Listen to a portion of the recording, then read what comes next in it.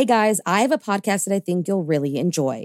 Proof, the investigative true crime podcast co-hosted by Susan Simpson of Undisclosed and Jacinda Davis of Evil Lives Here, is releasing its highly anticipated second season, where they investigate the murder of 18-year-old Renee Ramos. The first season, which, if you haven't listened to yet, you totally should, saw the release of 2 Georgia men serving life sentences for murdering their friend, Brian Bowling.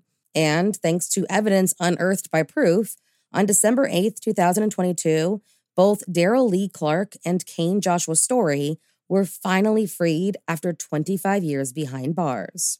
With that same investigative drive, Susan and Jacinda are on the case again, and this time, they are on the streets of Manteca, California, to find out who really killed Renee Ramos.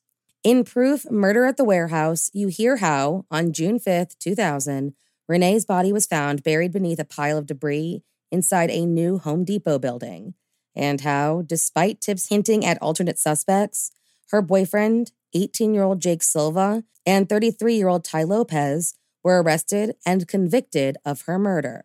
Fans of true crime and investigative series won't want to miss this riveting new season. Follow the case as Susan and Jacinda uncover long-overlooked evidence about what really happened to Renee by listening to Proof, Murder at the Warehouse, wherever you get your podcasts. There were 2 more murders 15 miles away. When police arrived, they found the telephones and electricity lines described by one investigator as reminiscent of a weird religion. Morning. Couple murdered. Being pregnant with your first child should be a joyous occasion. On December 16th, 2004, a woman who was 8 months pregnant and excited for the birth of her first child met with a woman about buying a dog. Little did she know that this woman had ulterior motives for her visit. So, if you like your coffee hot but your bones chilled, sit back and start your day with a morning cup of murder.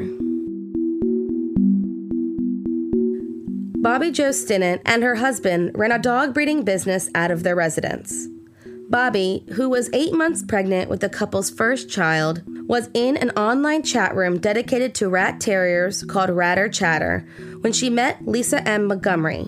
Lisa, who was also pregnant, began exchanging emails with Bobbie about their pregnancies. It was nice to find someone who understood what she was going through, and the women seemed to form a small friendship. Around this time, Bobbie made arrangements to meet with a prospective dog buyer, Darlene Fisher, at her Skidmore, Missouri home on December 16, 2004. The meeting wasn't what she thought. When Darlene entered the home, she strangled Bobbie Jo with a pink neon rope. But she wasn't done there, because as Bobbie Jo regained consciousness, she found the woman making an incision in her stomach with a kitchen knife. She was strangled a second time before the woman successfully cut the premature baby out of Bobbie Jo's womb. When Becky Harper, Bobbie's mother, arrived at her daughter's home, she found her dead from strangulation and loss of blood. Her mother described the scene to 911 operators by saying it looked as though her stomach had exploded. Bobbie Jo Stinnett died just months before the birth of her first child and 12 days before her 23rd birthday. The most horrific detail? Her baby was nowhere to be seen. So, where was Bobbie Jo's baby?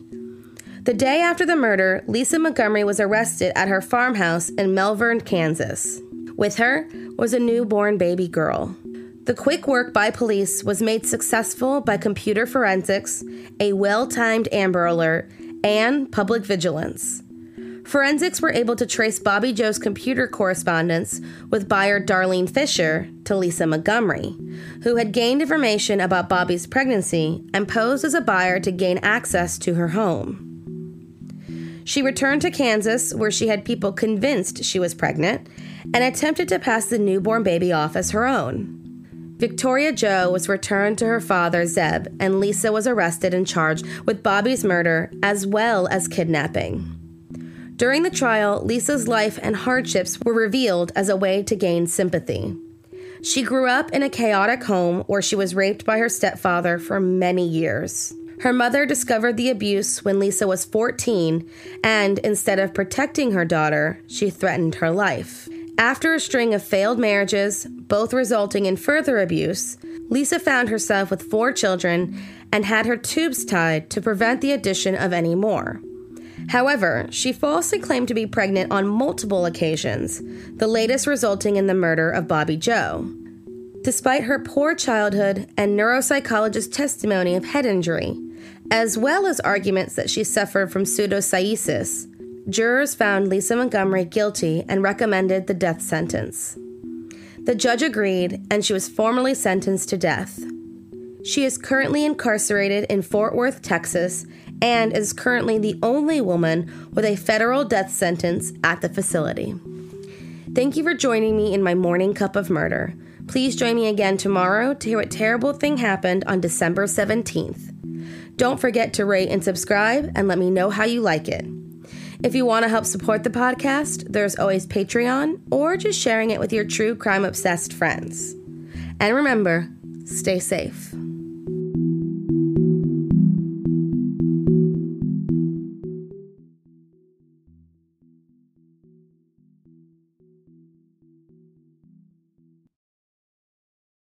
Thank you for listening to Morning Cup of Murder. This is a daily podcast that tells you what happened on this day in true crime history. In short, easy to listen to episodes that you can finish on your commute or while you enjoy your morning coffee.